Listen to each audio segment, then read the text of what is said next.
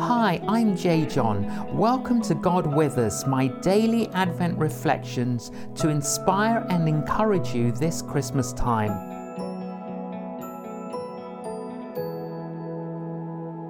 Mary, Part 2. I am the Lord's servant, Mary answered.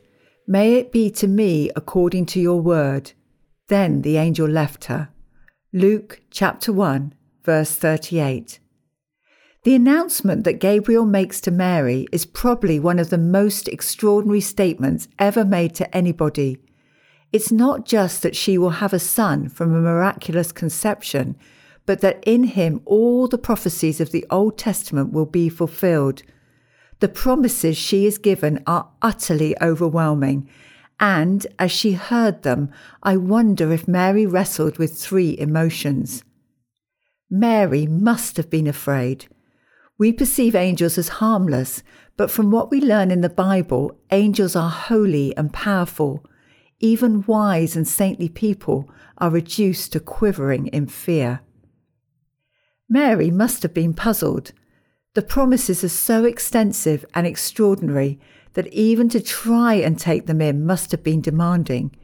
You can imagine half a dozen questions surfacing in her mind. Who? What? Why? When? And of course, why me? Mary must have faced doubt.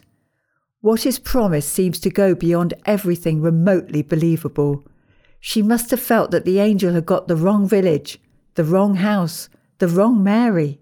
Indeed, Mary feels obliged to point out to the angel the basic facts of biology. As a virgin, she's going to find producing a baby a little difficult.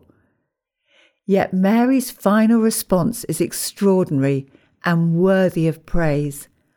I am the Lord's servant. May it be to me according to your word.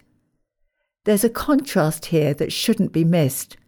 Zechariah the priest, old in years and full of knowledge, dithers over the angel's words. Mary, a teenager, simply says, "May it happen as you have said." There are at least two lessons in this. First, don't let inexperience or youth make you think that God can't use you.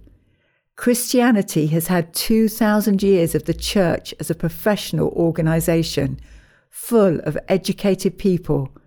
Yet, as he did with Mary, God often makes a detour around the professionals and instead uses people who do not meet the normal criteria.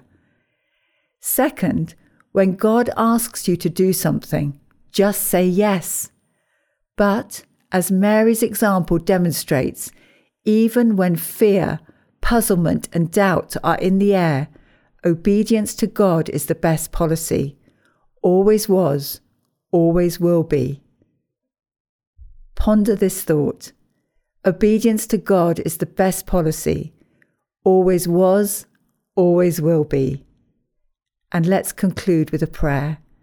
Lord, whatever our age, may we respond to you as Mary did. Help us to be obedient to you in our thoughts, words and deeds. Amen.